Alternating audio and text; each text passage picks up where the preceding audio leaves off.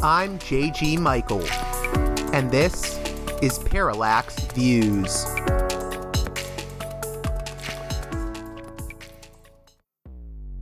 Hello, this is Mike Swanson. In a few moments, you're going to listen to another segment of Parallax Views. But before you do that, let me tell you about my new book, Why the Vietnam War. It's a sequel to my previous book called The War State, which has lots of positive reviews on Amazon. It's been out for years. But this one is a more detailed case study of how the American empire and national security state operate using Vietnam. And I believe it shows also how things work today, how policy is actually made and why. So grab the book on Amazon.com, Why the Vietnam War.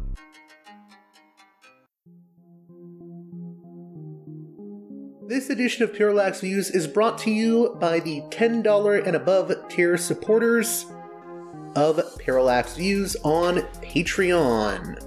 So, with that in mind, producers credit shoutouts to Gunnar, Mark, Alexander, Catherine, Tilo, Emilia, Jeff, John, Bert, Brian, Elliot, Michael, Brace, Nick, Mersham, Galen, Arlen, Bo, Gigadelic Media, Chance, Chase, Dan, David H.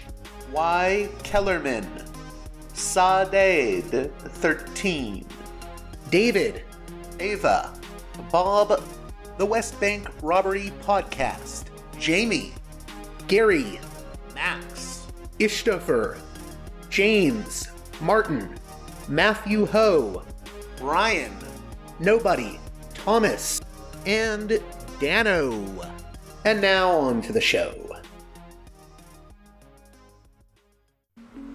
Hey there, Parallax Views listeners. On this edition of the program, Mark Ames, journalist and co-host with Gary Brecher, aka John Dolan, of the popular podcast Radio War Nerd, joins the show to discuss his experience being spied on by the ADL and the article he wrote about the now largely forgotten ADL spy ring scandal. That article, in case you're interested in reading it, was written in 2014 and was entitled The Kings of Garbage, or The ADL Spied on Me and All I Got Was This Lousy Index Card. It's going to be a fascinating conversation that goes into some deep, dark territory concerning the Anti-Defamation League and the South African apartheid regime. All that and more on this edition of Parallax Views with special guest Mark Ames of Radio War Nerd.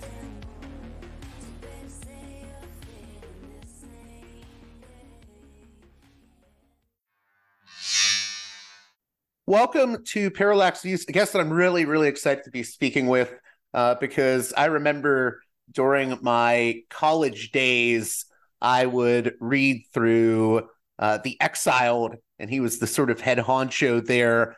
And, you know, that got me through some rough times in my life reading that. Welcome to Parallax Views, Mark Ames of Radio War Nerd with John Dolan, also known as Gary Brecher.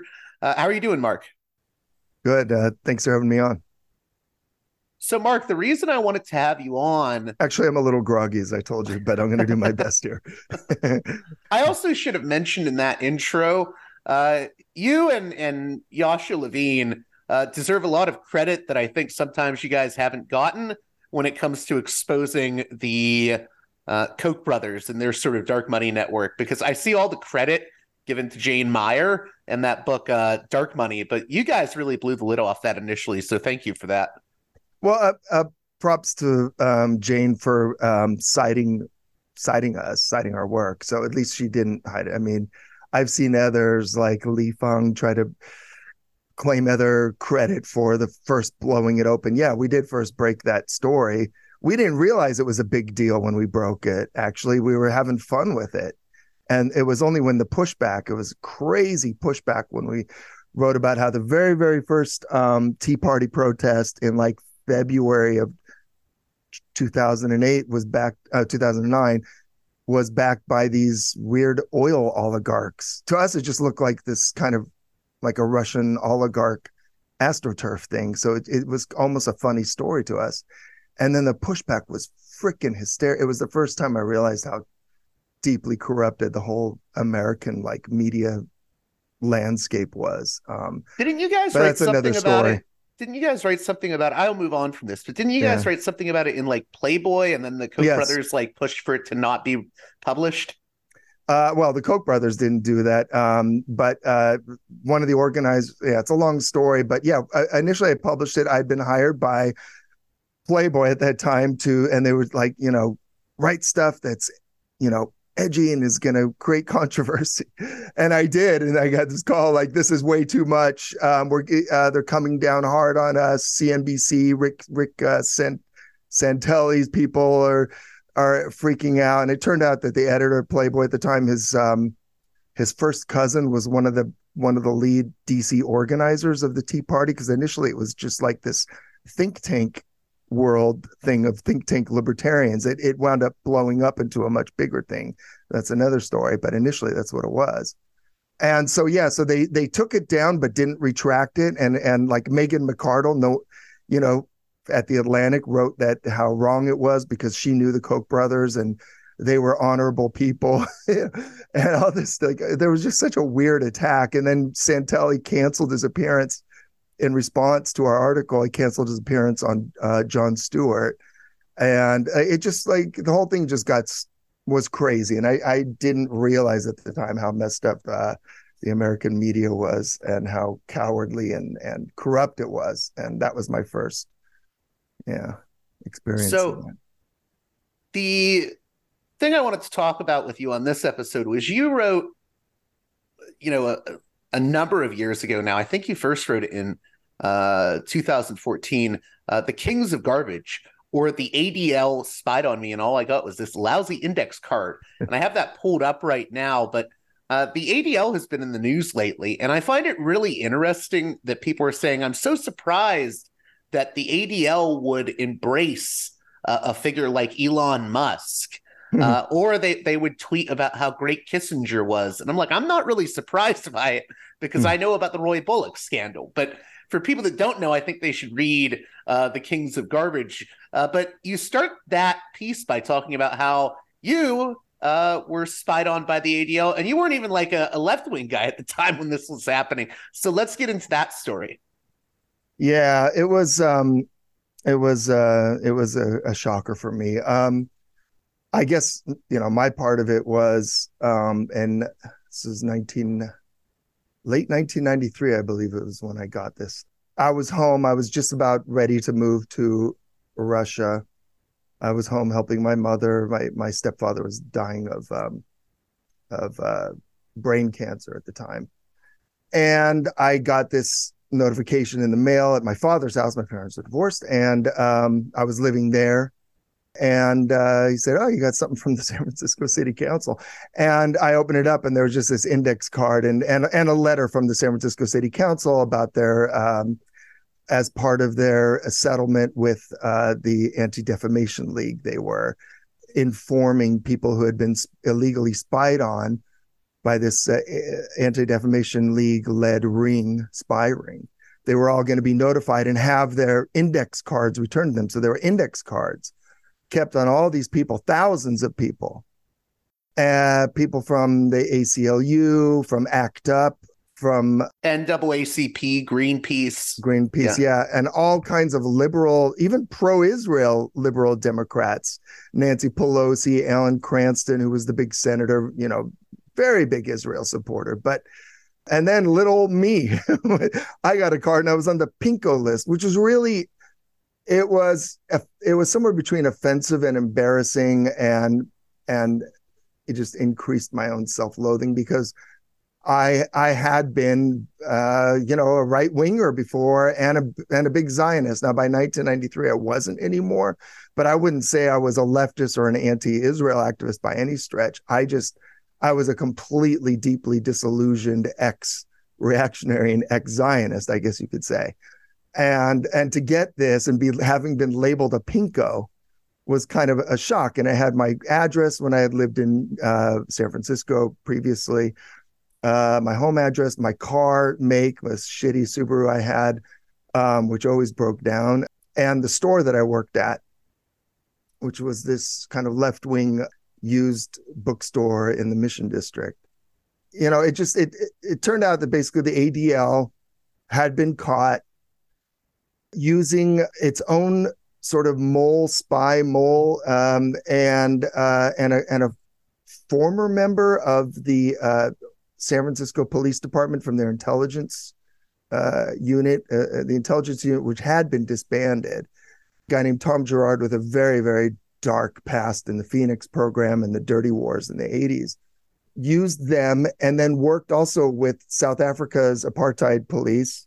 Yeah, anyway, and then those guys also contracted out with South Africa's Gestapo. This is back in the apartheid days, their foreign intelligence service, to spy on Americans because they had Israel and ADL, apparently it's really an Israel advocacy and protection group. Their interests were aligned. And so the reason I was spied on was because when I was at Berkeley, I assume this is why, I participated in these big anti-apartheid protests. They were huge there. They were divestment. It was like BDS. This, I think, is one of the inspirations for BDS was this. And I just remember, like, in a overnight occupation that we did, and this is back when I was a Republican, but I was still for this because it just seemed obvious to me and the right thing. That's wild, by the way. You were probably like one of the very, very few people at Berkeley who was a Republican. Yeah, well, I mean, I was a Republican, but I never wanted to hang out with him. So, that makes sense at all. I was just more like somebody who was very affected by the 70s, and it made me a reactionary until I got over it. But it's still, the 70s made their marks on me in all kinds of ways. But anyway, so I remember police filming us all who were like camped out and occupying Sproul Plaza and all this kind of stuff.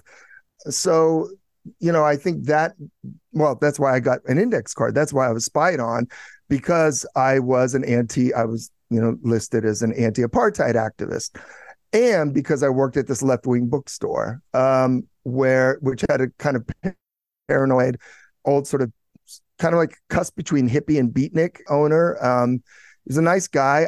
I think he was paranoid because he was always kind of paranoid about, like, the man and COINTELPRO, and it turned out he was right. He was being spied on.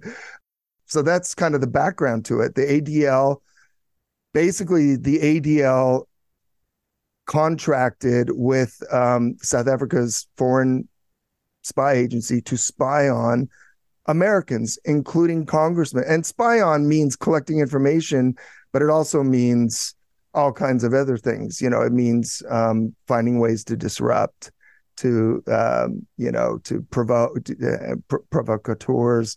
There's a lot that I think, was deliberately covered up because the ADL also it's just so powerful and deeply intertwined with U.S. law enforcement agencies and so on. So this only went so far, how much we learned about what they did for South Africa and Israel. I was going to say real quick, for people that don't realize this, I mean, this story was making mainstream news in various places at the time in the early 90s. So I have a bunch of like LA Times articles pulled up about it. They were covering, I think, San Francisco Chronicles. There was a lot of people covering this story. And at the center of it is this guy, Roy Bullock. And I didn't realize until I read your piece that I guess he has sort of a McCarthyite past. Who was Roy Bullock? Yeah, so Roy Bullock was this nasty dweeb from Indianapolis who, at a very young age, in the early mid-50s, dreamed of becoming a snitch.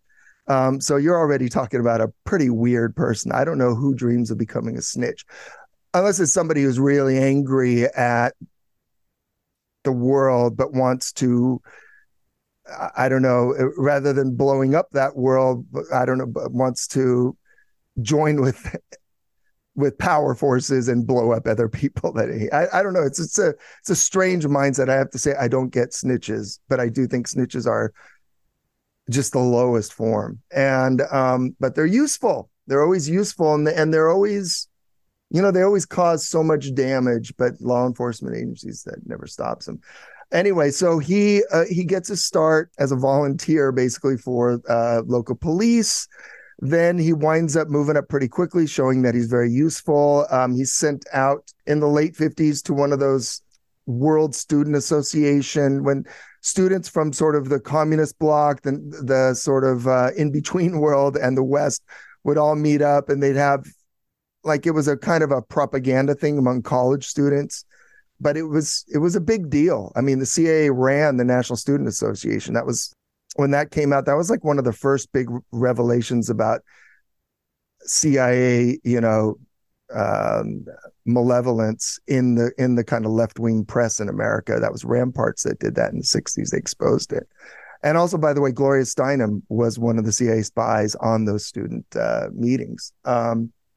So yeah, he did that. And then in 1960, he was hired by the ADL and sent out to Orange County to spy on, because Orange County in California at that time, up through probably just 20 years ago, was like really the most kind of, when you overlap kind of right-wing activism with kind of money and power. Like Orange County was, I don't know, the beating heart of certainly John Bircherism.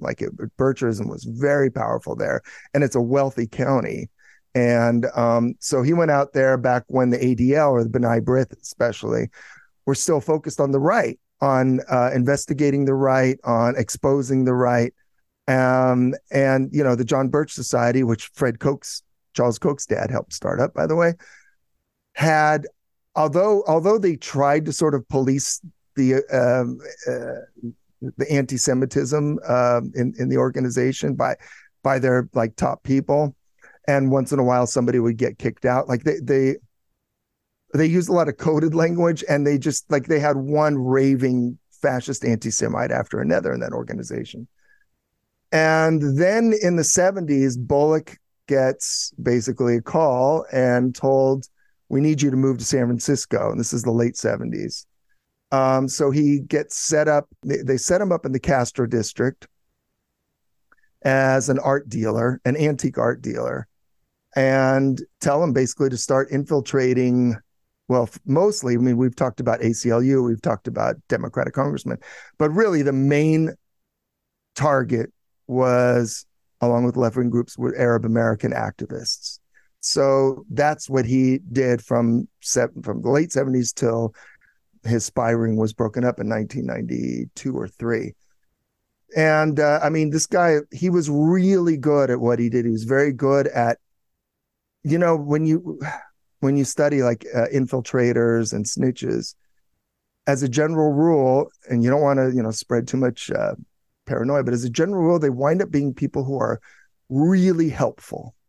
They come in there and they go above and beyond offering help. You don't know much about their past, but they're really super helpful. I say this only because I've read about other high-level snitches going back to the 60s and 70s, and they all have, that's one of their traits, and for obvious reasons.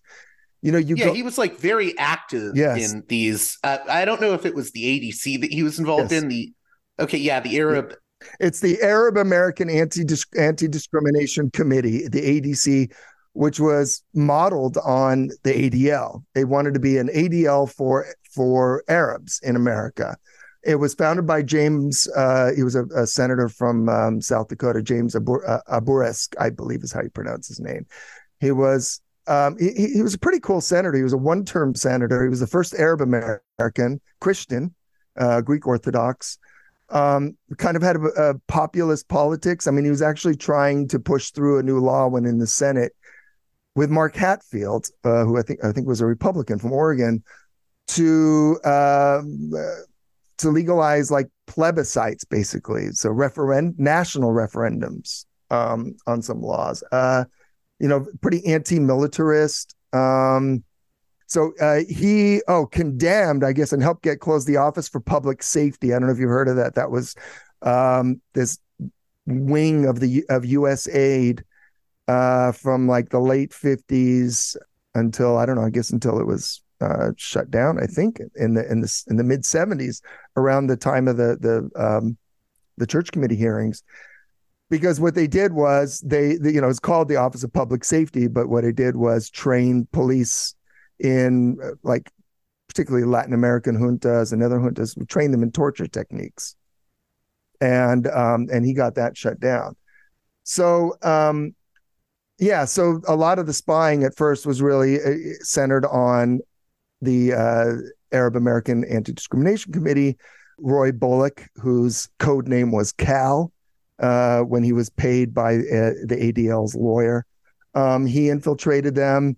He would do things like, because he would also infiltrate sort of skinhead neo-Nazi groups, and then he would take literature from there and then go to ADC meetings and leave the Nazi literature there and try and see if he could get somebody to get themselves in trouble with it. So, I don't know, somebody pick it up and walk somewhere with it and then get caught out by somebody else. Nobody took the bait. They were, we have to remember that, we're seeing anyway, really crazy hysterical levels of canceling and, like firings of people who are at all sympathetic to Palestinians now.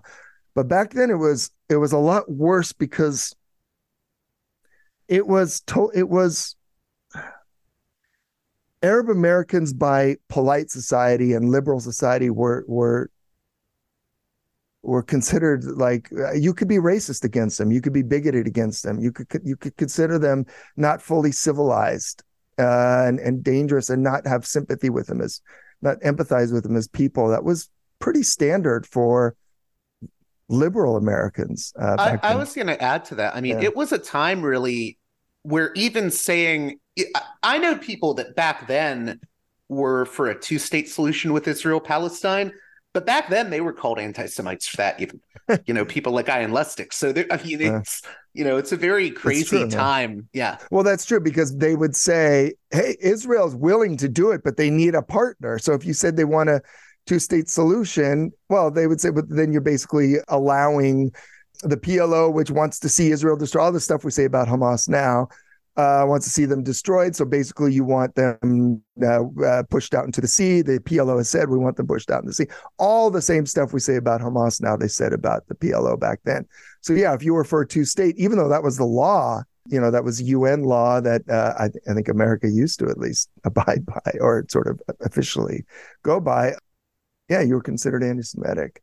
But any sort of displays of sympathy with the Palestinian plight at all were considered anti-Semitism and crypto Jew hating, if not outright Jew hating.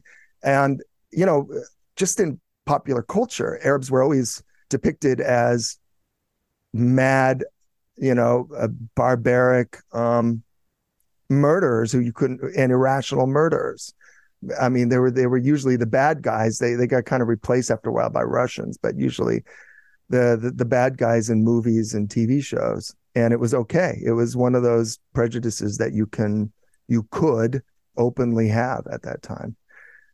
So yeah, one of the craziest stories was that Roy Bullock was picked by this Arab group to represent them in a meeting with Nancy Pelosi in her office in Washington, because they thought he was so helpful and so articulate. So he led the Arab American, so an ADL spy working for South African police headed an Arab delegation covertly to inside, Nancy Pelosi's office. And then there were also worries about, like, there was other weird, creepier stuff. The assassination. We got to get into Alex O'Day. Yeah. Alex O'Day, he was the regional executive director, for people that don't know, of the ADC's Western region, Christian Palestinian. Yeah, he was, and he was one of the basically the favorites of Senator Burris.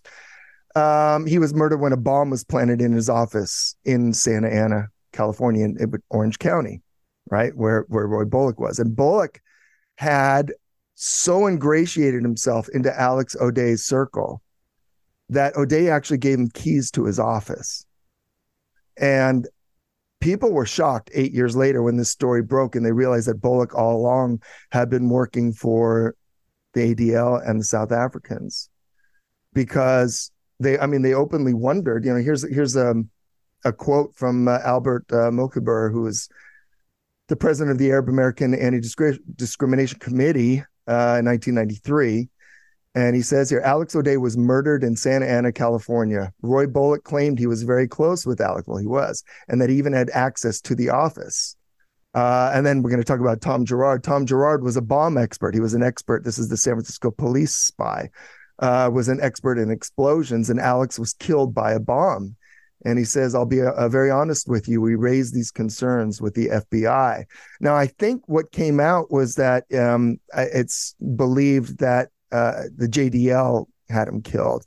And, Jewish Defense League, the Kohanis. Yes. And in fact, the suspect has been fingered and lives, I think, in the West Bank, in a settlement in the West Bank. And he's being protected by Israel. But don't forget, like the ADL, the JDL, the Jewish Defense League, the Kohanites were hand in glove with the FBI. Now, they would go off the rails sometimes. I mean, those relationships between informants and FBI and groups like that, they're not as simple as the FBI runs them. They have, very overlapping interests, which is nefarious and malevolent interests, and they work with each other. But, it's the whole thing. It's very dark and very creepy. And I think it's fair to assume that Bullock could have just as easily helped out, a JDL bombing, given his access, as he could have helped his partner, Tom Girard, do it. Personally, I doubt probably Girard did, although Girard may have even, had a hand too. I'm not sure. I think Girard wasn't quite working for them yet. But I think it's very, the circles that Roy Bullock worked in, I'm sure he had overlapping interest with JDL people. So, yeah. I think the story, though, that you said, I think was the most disturbing, was the story involving this guy, Tom Girard, David Gervitz. Oh, David right? Gervitz, yeah. I mean, we can get into Girard. So, because I want people to be able to identify who these people are. So you have the art dealer guy and McCarthyite lover, Roy Bullock, and then so Tom Girard is the guy in the police, right? Yeah, exactly. So that started, apparently, Girard was introduced to Bullock in the ADL's San Francisco office by, at that time, Regional Executive Director Richard Hershot, who after the scandal broke then became, the director of a Holocaust museum or something in Illinois. I mean, it's all everything's just so perverse, Anyway, Girard was in the SFPD's intelligence unit, but he goes back to the Phoenix program, which was a mass assassination program, talking about assassinations in Vietnam, when tens of thousands of people who are considered, it was a terror assassination campaign by the CIA, terror assassination and torture program, by the way, to murder and terrorize areas of South Vietnam where the Viet Cong had support, to terrorize them out of politics was, I think, basically the idea. And they murdered tens of thousands of local leaders, not just people who would be suspected of being sympathizers, but anybody who was a potential, teachers, anybody who was a potential leader in various villages, so that other people would think, I never want to give any comfort or any sympathy to the Viet Cong at all. It was a very brutal program, and this guy was part of it. Then he goes and joins the SFPD. And then in 1982, Tom Girard gets seconded out, or gets a leave of absence from the SFPD to join the CIA as an agent for them for Reagan and Casey's dirty wars in Central America. And he spends a few years there, and then he comes back in 85 or 86 and starts working for the ADL. And just to give an idea of the sort of shit that he was involved in there, I want to read some of this off. I think I read some of this when I was on Chapo, but it's really dark stuff that he was involved in. So By the way, yeah, you're right. There are a lot of articles on this ADL scandal. And then it got sort of buried after 93, 94. No one wanted to talk about it anymore. But we'll get into that. Yeah. I want to get into that in a bit, but a lot of what I'm going to report here is in the LA Times. And I think the reason I was surprised because the LA Times is, very pro-Israel, especially then. But they were pissed. And this is what the ADL did is they pissed off the wrong people, including the FBI and the LA Times, because they spied on the LA Times. And I think that's a reason why the LA Times really did their job, unusually in this story and had a lot of really good investigative articles about it, pissed off people at the top of the company. Anyway, when this story breaks, when it turns out, when the FBI and the SFPD or San Francisco prosecutors start raiding ADL offices and start blowing open this spy ring, illegal spy ring, Gerard was brought in for questioning and he, blamed the ADL, blamed Roy Bullock, said, he didn't know what he was doing or whatever. And they said, okay, well, we're going to want you to stick around for more questioning. And instead of sticking around, Tom Gerard, again, the CIA Phoenix program, SFPD's police spy, he fled the country. He left to the Philippines, which didn't have an extradition treaty with the U.S. And in his police locker, he left a briefcase that was meant to be discovered after he left. That was basically a blackmail briefcase to show what kind of secrets, dark secrets, American dark secrets, he would reveal if they didn't cut a deal with him. And I'm just, again, what was in there was a black executioner's hood with green drawstrings. So he was involved in interrogations, CIA-led interrogations in the Central American dirty wars. Photographs of bound and blindfolded prisoners in Central America who were being interrogated by CIA officers. Other photos of CIA officers posing with war criminals, with leaders of Central American death squads, like giving thumbs up. A whole bunch of passports under false name, and one of his false names was Tom Clouseau. He loved that one too. He loved bragging about how right, Pink up. Panther. Yep. And he even had an ID for the Salvadoran National Guard. That's what it was. The National Guard that was trained up and that carried out most of the massacres. Very, very similar to Phoenix. You just go in and you butcher people, and the idea is that counterinsurgency idea is you terrorize the politics out of them. And he had an ID for them. And then, and he gave an interview then to the LA Times. Then he wanted them to know and he wanted to talk about it. And among the other things he had was something called, then he was threatening to leak it, something called the International Activities Division Special Activities Group. It was back then when the CIA's paramilitary was much smaller and much more of a secret. He threatened basically to release a binder that would reveal the names and whereabouts and activities of everyone in that group.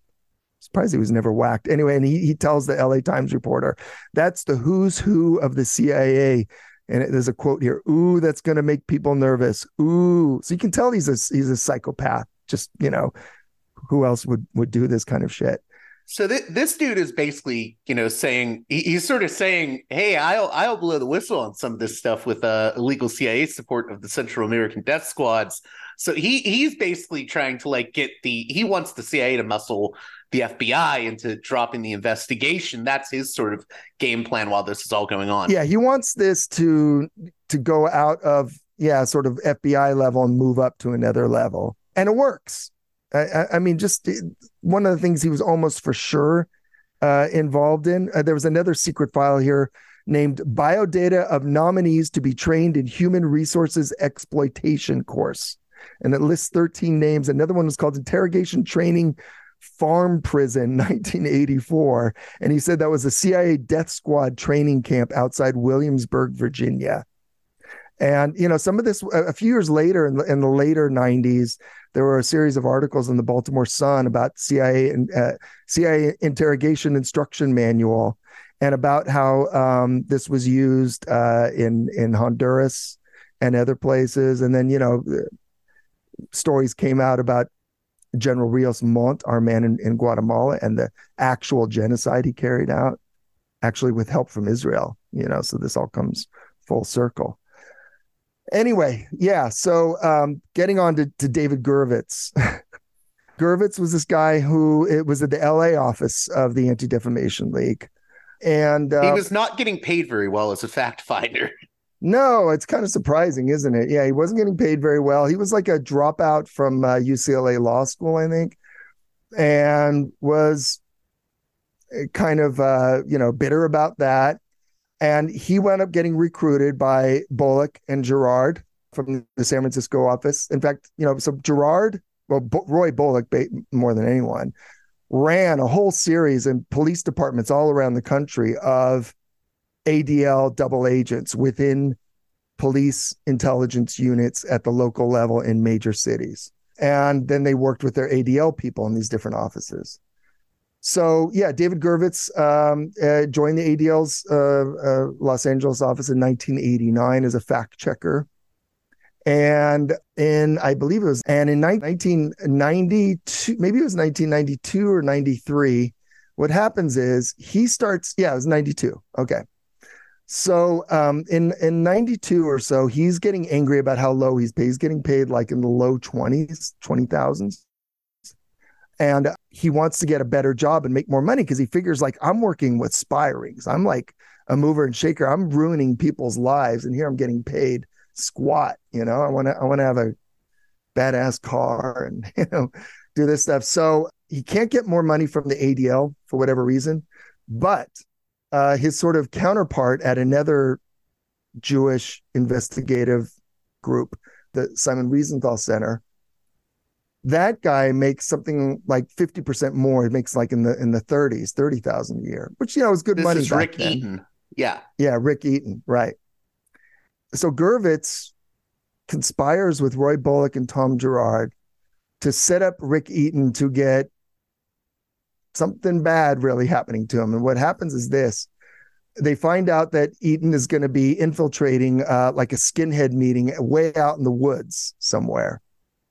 And then, real quick to add some like flavor to this, I'm familiar with the exact group that he was supposed to be infiltrating, White Aryan Resistance, led by Tom Metzger. And for people that don't know, Metzger was the inspiration for the Stacy Keach character in American History X. White Aryan Resistance is one of the most vile of these like white supremacist organizations. And really they support it. I mean, their leader, Tom Metzger, supported the whole lone wolf terror model for neo-Nazis. So, I mean, these people were not to be taken lightly. They were very dangerous. Yep. So what they were going to do was basically use their own people, because the ADL, like Bullock's office up north, they also had their ADL people infiltrating in the same White Aryan Resistance group. So they were going to have their people out at a retreat, out eaten as a Jew and working as an infiltrator, and let what may happen to him. And the idea which is another way of saying, let him get killed. Yeah, which is another way also of saying there's a job opening for David Gurvitz to get paid more at the Simon Wiesenthal Center. But before this happens, so let me back up a little bit again. Before this happens, in 92, Abe Foxman, who was the famous head of the ADL for a long time, I don't know if that name rings a bell with you, Abe Foxman and another ADL employee out in Washington, D.C., they were putting together an article on the Nation of Islam, tying the Nation of Islam to Gaddafi, who was still the big bogeyman for a long time, the ultimate bogeyman, like a Saddam Hussein. And they sent out feelers to different ADL offices for research material. And Gurvitz wanted to also kind of like boost his name. It's like, the boss of bosses in the ADL wants some good, research on Nation of Islam. So he asks Tom Girard and Roy Bullock to help him out. So they go and they steal, because they have access to FBI files. The FBI is kind of opened up, like they have direct access to the FBI. So they go in and steal files on the Nation of Islam from the FBI offices in San Francisco, give it to Gurvitz. Gurvitz says, hey, look at this great research I found, sends it to Abe Foxman. Foxman publishes this article in the Washington Times, the Mooney Times, headline "Fruit of Islam on U.S. Tab," and people in the FBI then read it and say, "Wait a minute, the only way, like we're the only ones that have this," and it was quoting, word for word, the FBI's own research on it. So the FBI realized these guys stole material from the FBI. What the hell's going on? This is what gives them the clue. It's like, oh, yeah, Bullock and Gerard are, yeah. So they start tapping Bullock and Gerard to see what's going on and who they're working for. And they realize, hey, whoa, these guys are actually working for the South Africans. And then they also get wind through tapping their phone conversations with David Gurovitz, and get wind of their plot to whack the Simon Wiesenthal Center's researcher so that Gurovitz can get a higher paying job.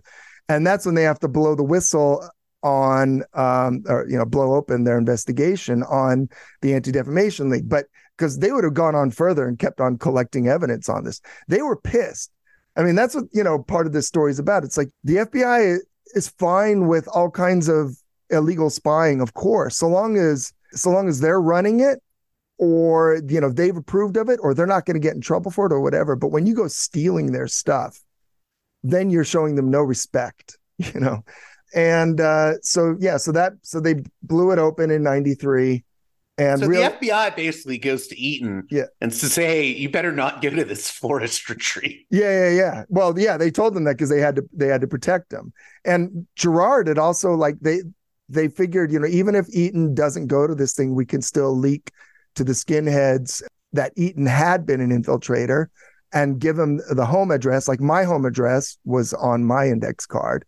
So we'll give him the home address, the license plate of his car. Yeah, because Gerard had all the DMV stuff because he was in the police. Yeah. Exactly.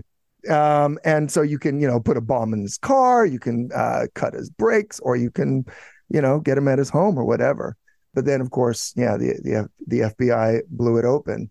And when they blew this thing open, like I got, it was hard to wrap your head around it at the time. It didn't make sense for someone like me. Now, I think if you were deeply involved in researching, if you were involved in the left, you might have even in 1993 been, actually, no, I think most of the left probably still would have been pretty shocked, especially to learn the ADL was working with apartheid South Africa. I mean, apartheid South Africa was like, it was the most unpopular, most hated, most vile regime in the world. People did, like you note in the article, even like California Republicans were disgusted by it. You couldn't stand by them. I mean, Reagan's people were trying to find a way to get people to not hate them so much. And mostly that was about, protecting Africa from falling to the communists. It was about anti-communism. But even they had to condemn the racism. I mean, white supremacism, like that was done. Everybody already went through that. That was something from the black and white TV days. Like, that didn't happen anymore. So, nobody in polite society could talk anything positively about apartheid South Africa, obviously. And this wasn't the case with Israel, though. Again, like, it took decades for people to get it into their heads that what Israel is doing to Palestinians in the occupied territories and going back to the Nakba is similar, to apartheid South Africa. It's still hard for a lot of people to get that into their heads. But I think with the younger generation, with your generation, it's easier to. But for me, even, it was like, why would the ADL be spying on the ACLU? This is like upside down world. Why would the ADL be spying on Cranston, this big Israel supporter, and Senator Cranston? Why would they be spying on, me? and why would they be working with South Africa? But, that goes back to the big change. Let's leaving aside Israel from 48, 49 and its original sins and the Nakba until 1967. There's no doubt, even from the Israelis' own point of view, that Israel's kind of mission, or whatever you call it, changed after the 67 war, and it acquired all of this it took all this territory.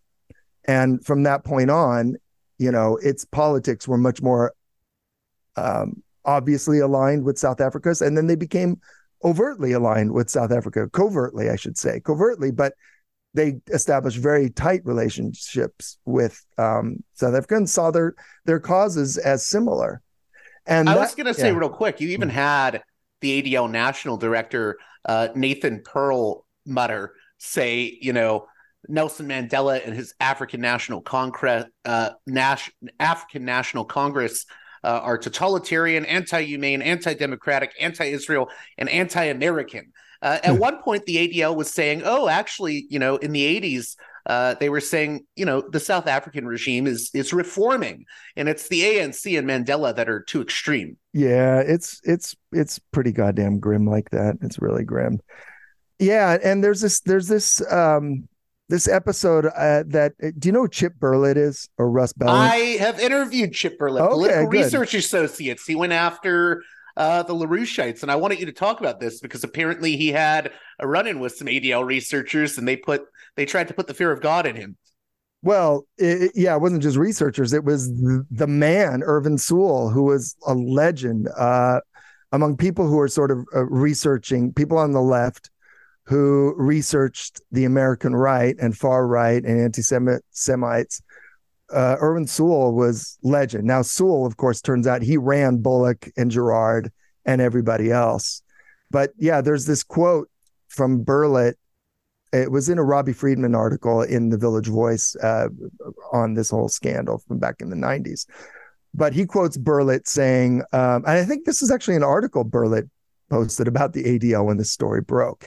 But I'm just going to quote it here. So Burlett goes to meet with Irvin Sewell with all this research material that they've gotten on LaRouche, who pretty openly anti-Semitic and kind of in a lot of ways the closest thing to a real kind of dyed-in-the-wool American fascist. I'm not talking Nazi and the other stuff, like kind of just classic fascist, of anyone. And his organization was pretty powerful back then. And Burlett goes there with Russ Belland. You know who Russ Belland is? He's great. He's done, he wrote a great book on all of the kind of ex-Nazi collaborators that worked with the Republican Party in the 70s and 80s.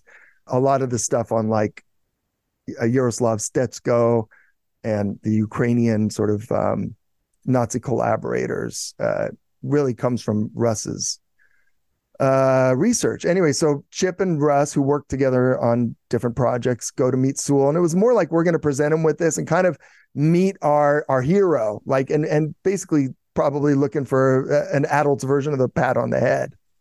And so they give him this material on LaRouche, and here I'm quoting: Sewell leans back in his chair and basically runs down a dossier on each of us, that is, on Chip Burlett. So Sewell pulls out a dossier on Chip Burlett and Russ Belland. About what our political activities are, who we work with, what organizations we belong to. Obviously, he was just trying to blow us away, and he succeeds admirably. Blow him away, that is, by showing how much he knows about them. We were just sitting there with our mouths open, feeling very uncomfortable. And then he leans forward and says, now this is the early 80s. The right wing isn't the problem. The left wing is the problem. The Soviet Union is the biggest problem in the world for Jews. It's the American left that is the biggest threat to American Jews. You're on the wrong track. You're part of the problem. And so, the ADL understood early that, and I think they understood it because Israel understood that the left was a problem, because in Europe, it was much more, it was okay for left-wing intellectuals, and it was pretty common for left-wing intellectuals outside of Germany, but even some in Germany, to be critical of Israel's treatment and repression of Palestinians, depending on the country. And so it was bigger in the European left, and so they figured eventually this is going to go to America too. But I think also, in particular, they saw activism against South Africa as a threat to Israel. And I have to admit, it took me a while to get that. It was not obvious to me. Now, looking back, it's obviously obvious, and you can see it. Do you think they had the foresight to say, oh, well, if they're going to do boycotts and sanctions and call for that with South Africa, maybe they'll try to do it to Israel later? Absolutely. And I think it scared them. It scared them seeing how big, how popular it was with young people, how widespread, how mainstream. So I wasn't the only like right winger. There were respectable middle of the road, like the protest movement at Berkeley for boycott and divest. It was boycott and divest, to divest University of California funds from companies doing business in South Africa. And it was huge. I mean, I remember one night, there were, I think, 7,000 or 8,000 students occupying Sproul Plaza all through the night. So, yeah, I don't think any of those people, or maybe like a handful, maybe people they were like on the fringes, Spartacus Youth League and Bob Avakian's people and so on. There were some of those people who would have said, oh, yeah, Israel's next. But I think 95+% of the people would have just screwed their heads like, what are you talking about? Why Israel? Israel is social democracy and Jews have been repressed. They just wouldn't have crossed their minds. But it definitely crossed these guys' minds. And they're in contact, obviously. I mean, the ADL, it didn't just recently or the last 10 or 20 years start these programs of bringing U.S. police, officers on these junkets to Israel. The ADL was doing, like when I wrote about this, they were doing this. I think they brought Roy Bullock out to Israel and he met with high-ranking people. I'm sorry, not Roy Bullock. He was there, I'm sure, too. Tom Girard, when he was at the SFPD, ADL arranged for junkets for him. Tom Carroll, who was their man in San Diego, they arranged junkets for him. This is back in the 80s and early 90s. So the ADL has been doing this for a long time. And, it was foresight, but it wasn't anything particularly brilliant. It was just that the rest of us were so snowed over and couldn't have seen the obvious link there. So if people are, I don't want people to be confused because I want them to understand, how does the exact connection come about between Bullock and then the South African regime? Because he's collecting this information on anti-apartheid activists. And I think then he gets in contact with the South African regime through the ADL. The ADL had already been spying on American anti-apartheid campaigners. Bullock said that. So Bullock himself told the FBI when he was being questioned that he had been infiltrating and collecting information on Bay Area anti-apartheid movements for the ADL when ADL introduced him to the South Africans to do basically double the job. And part of the reason they might have done that, I mean, do a solid for the South Africans. Israel and South Africa were very keen on doing solids for each other. And also to get more money to get Bullock paid more money. So it's sort of like getting paid twice for the same work.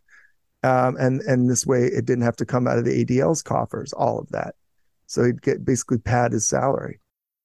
This was an area where the ADL, even though they were supposed to come clean on everything as part of their sort of avoiding getting really sanctioned, they were supposed to come very clean. But everyone sort of pointed the finger at everybody else and eventually kind of got away with it. Like, how did that meeting with the South African foreign intelligence representative come about? It looks like it came about in the ADL's offices. It looks like it was arranged by the ADL office in San Francisco. Why there? I mean, was it Erwin Sewell in the New York office and, the lead investigator who had first talked to them and pointed them that way? I mean, that's what I would guess. And because Roy Bullock was considered by far their best asset, the best lieutenant to Erwin Sewell in New York. So Sewell, I would imagine, probably pointed to the San Francisco office and said, what you need to do, also because San Francisco is the nest of left-wing activism, right? That's why they sent Roy Bullock there in the late 70s. The mission changed from the right, John Birch Society, Orange County, to the left, San Francisco, Berkeley. What Foxman will say is, oh, this was all just an anti-Semitic hoax. We didn't have anything to do with it. Well, what Foxman said is they did that on their own and they made their money on their own. And, that's against our rules and we're firing them. What Gerard and Bullock said was, no, the ADL had us come in for that meeting. It was Hershot who, introduced us. And so everybody was kind of pointing the finger at everybody else. But Bullock was a top researcher, quote unquote, basically a top employee of the Anti-Defamation League. And he admits it. No, he admits it. He was paid by South Africa's Foreign Intelligence Service to spy on anybody involved in anti-apartheid activism. And that aligns with Israel's interests. So basically they're spying.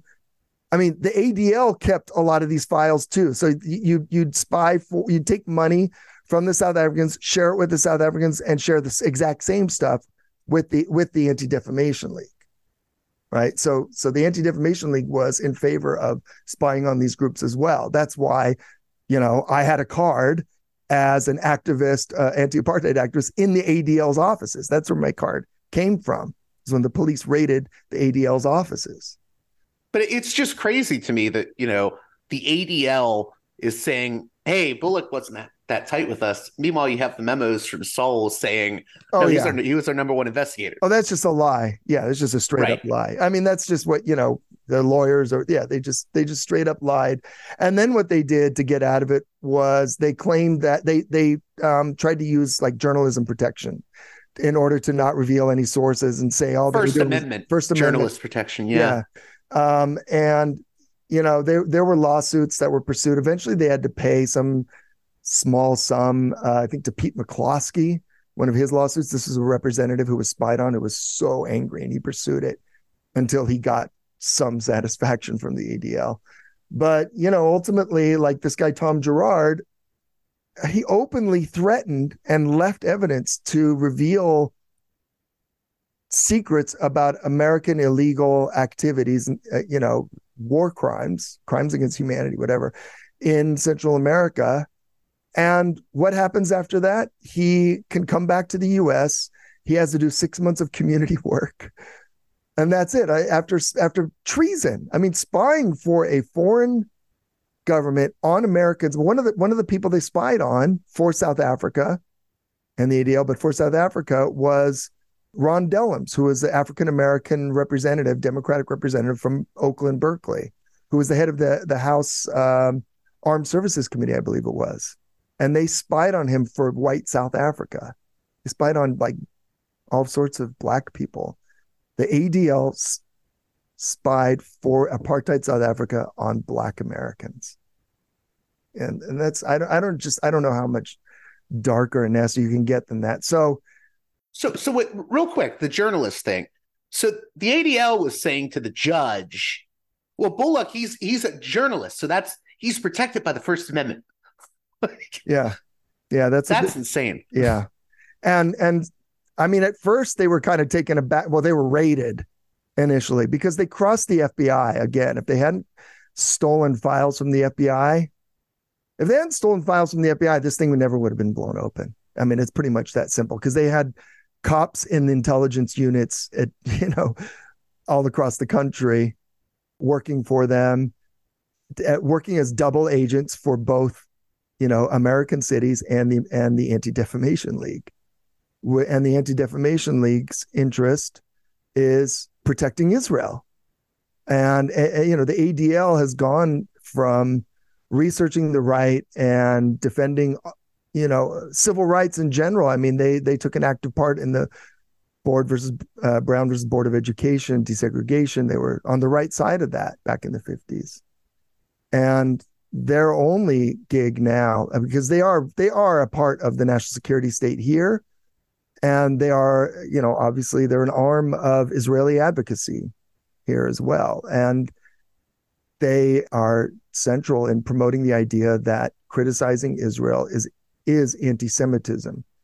And that change kind of goes in line with, as they foresaw, with the American left turning against Israel. And, if you ask me, one of the things that has a lot to do with turning the American left against Israel, I mean, Israel's its own worst enemy in so many ways. They don't give a shit, but they are, was the Iraq War and all that neo-connery. they were so openly aligned, like Bibi, fronted for the Iraq war so openly, and all the Israel supporters thought it was going to be such a great thing for Israel. It seemed like such a stupid idea. We didn't invade Iraq and neocons didn't have power because Israel is so powerful here. Bush and his people, they thought it was a good idea for their own stupid reasons. But they were happy to have these people fronting for it, and they went above and beyond the call of duty. And I think that, those wars and that whole era and all the killing of Arabs and Muslims and all the Islamophobia so turned off a younger generation. Again, boomers, you can see this in polls. Boomers and a lot of Xers still have a deeply ingrained negative bigotry, I think, against Palestinians, Muslims, Arabs. But for millennials and Zoomers, it's just not there at all. It's gross to them. Like, that whole thing is gross. Yeah. So, but the whole change of the ADL's mission from that to policing discourse and activism, policing activism that has to do with Israel. That's it. That's the whole thing now. And that's why Elon Musk, like, Musk can promote these crazy, what was it, like the great replacement theory? Jews are the white genocide theory. White genocide, and I mean, he even promoted the idea that Jews were behind it. Yeah. He told that one Twitter or X user, or whatever they're calling it these days, "You have spoken a great truth here." Yeah. And it was a guy saying, "Oh yeah, white genocide is being perpetrated by the Jews, bringing in all the immigrants." And it's like, that's what Musk supported.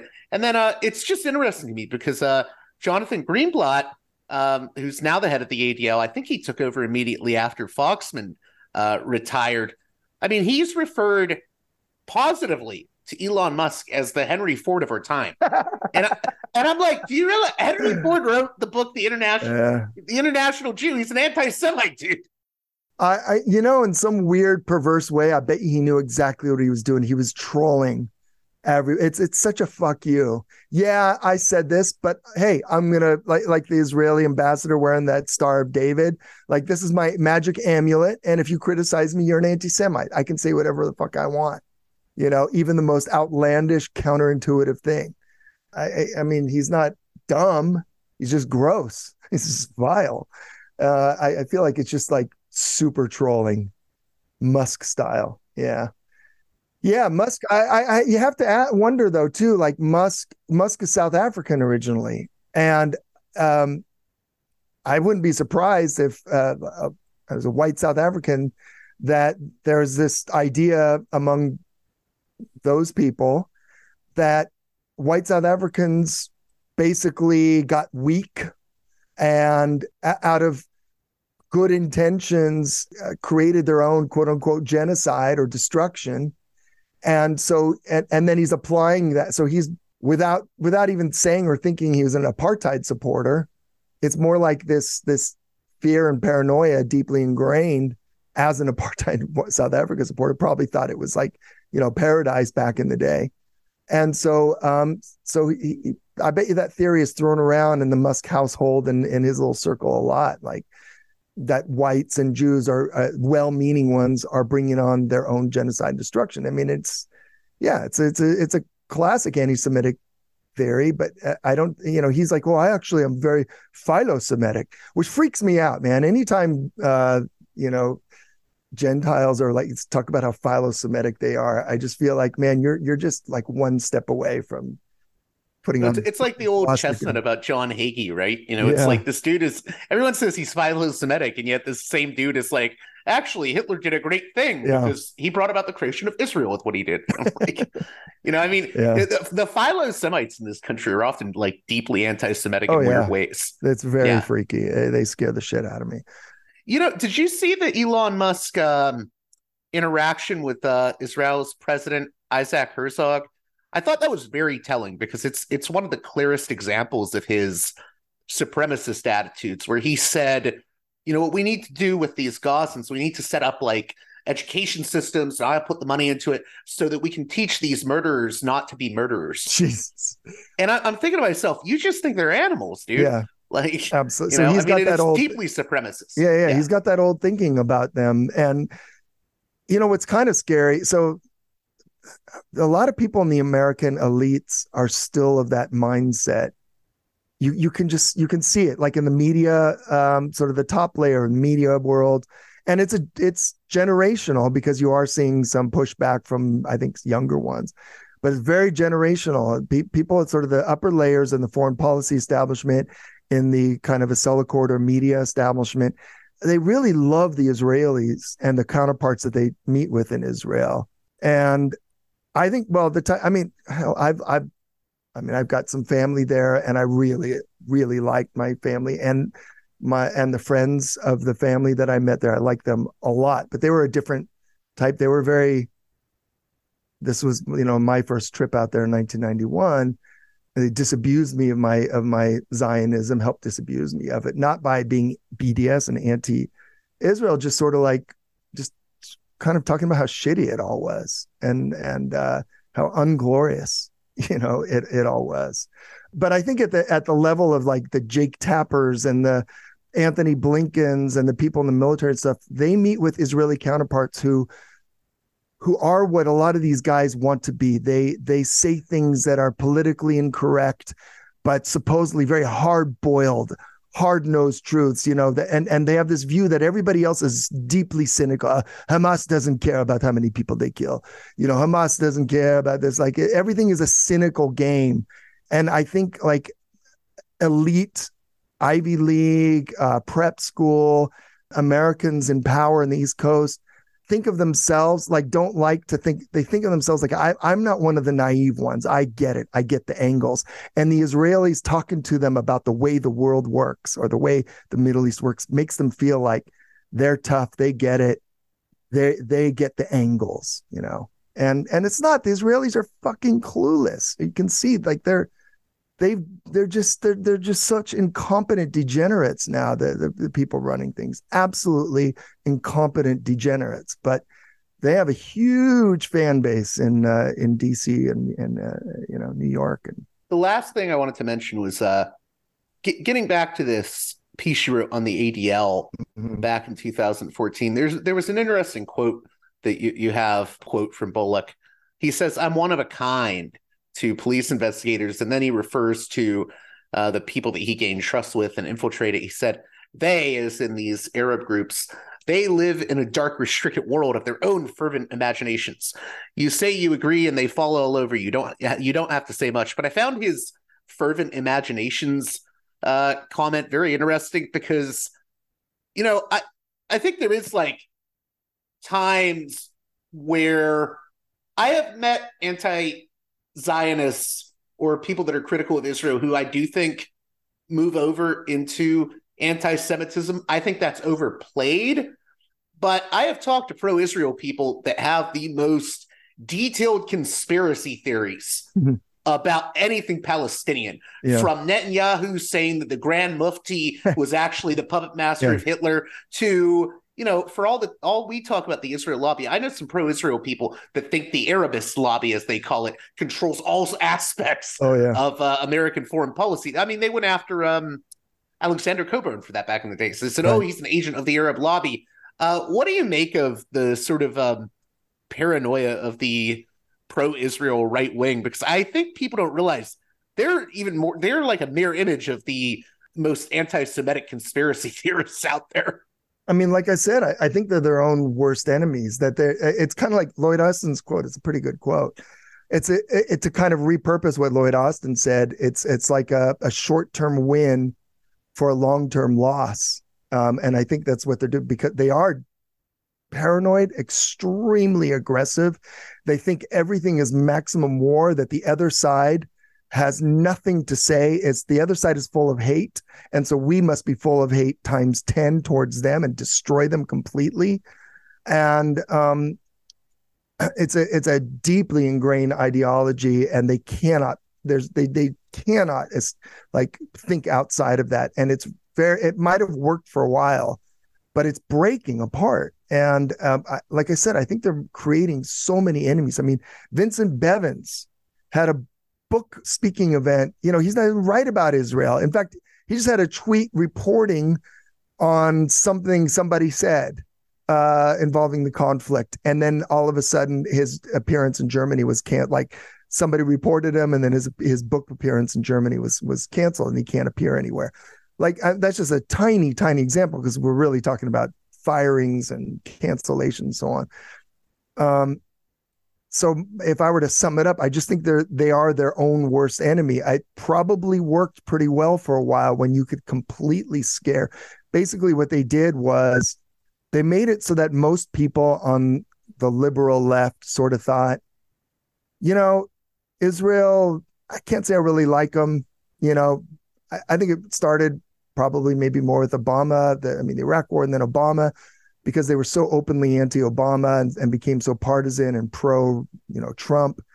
But like, it's not really worth it, because if you get into public anything against Israel, your life could be ruined. And that kept a lot of people, I think, from deciding to take that step from Zionism or something, or no longer enamored with Zionism, to being anti-Zionist. But when you watch them make so many enemies from the people that they don't need enemies from, in America and in the West, and they can't help themselves, because that strategy worked, shutting people up completely for decades.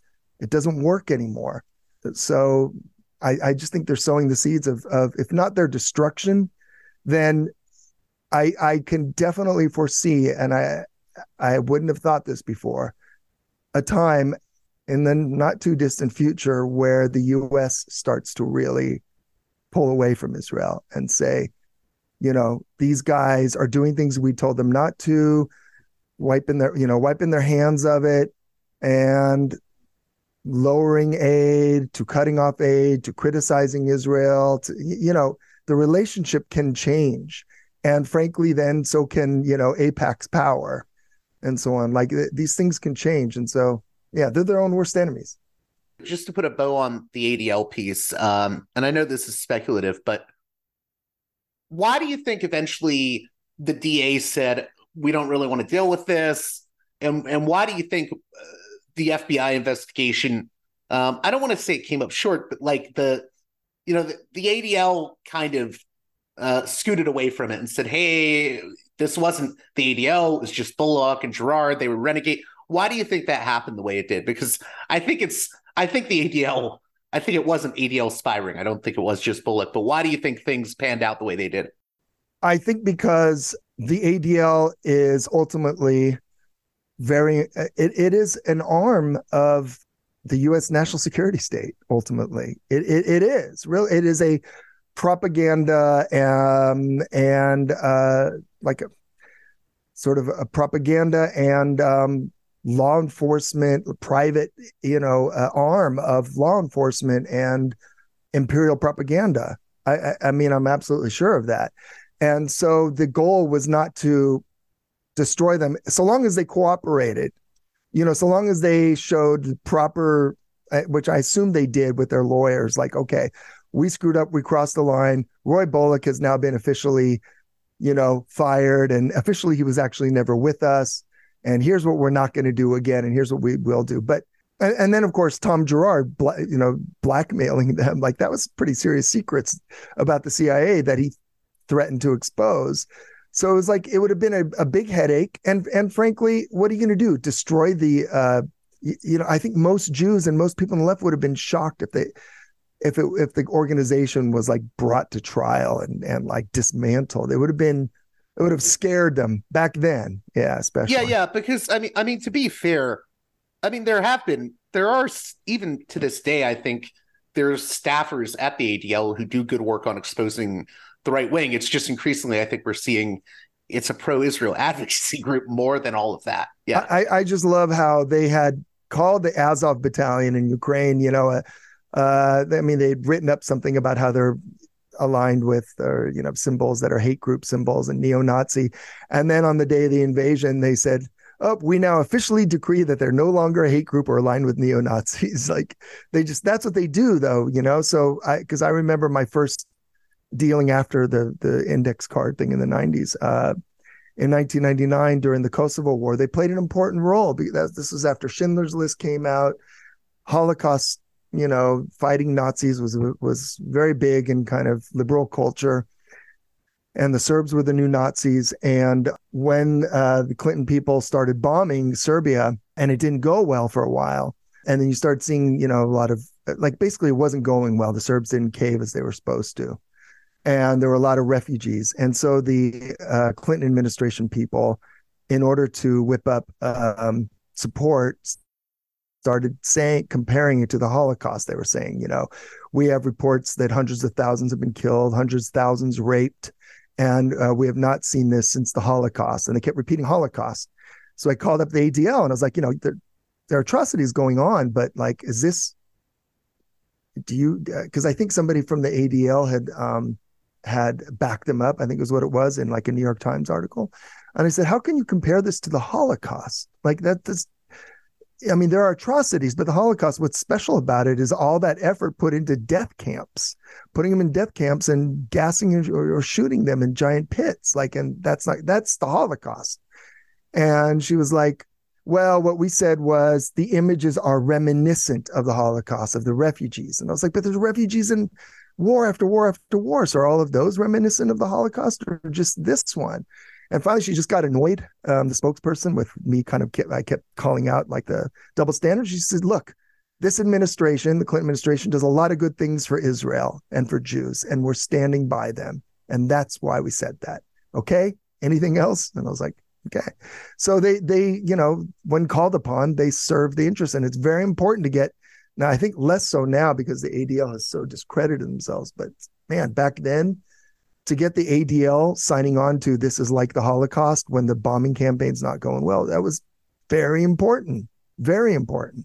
Well, hey, Mark Ames, I want to thank you again for coming on Parallax Views. My listeners, they can just go to Patreon Radio War Nerd, right? And then yes. Is there anything else? Patreon.com/Radio War Nerd.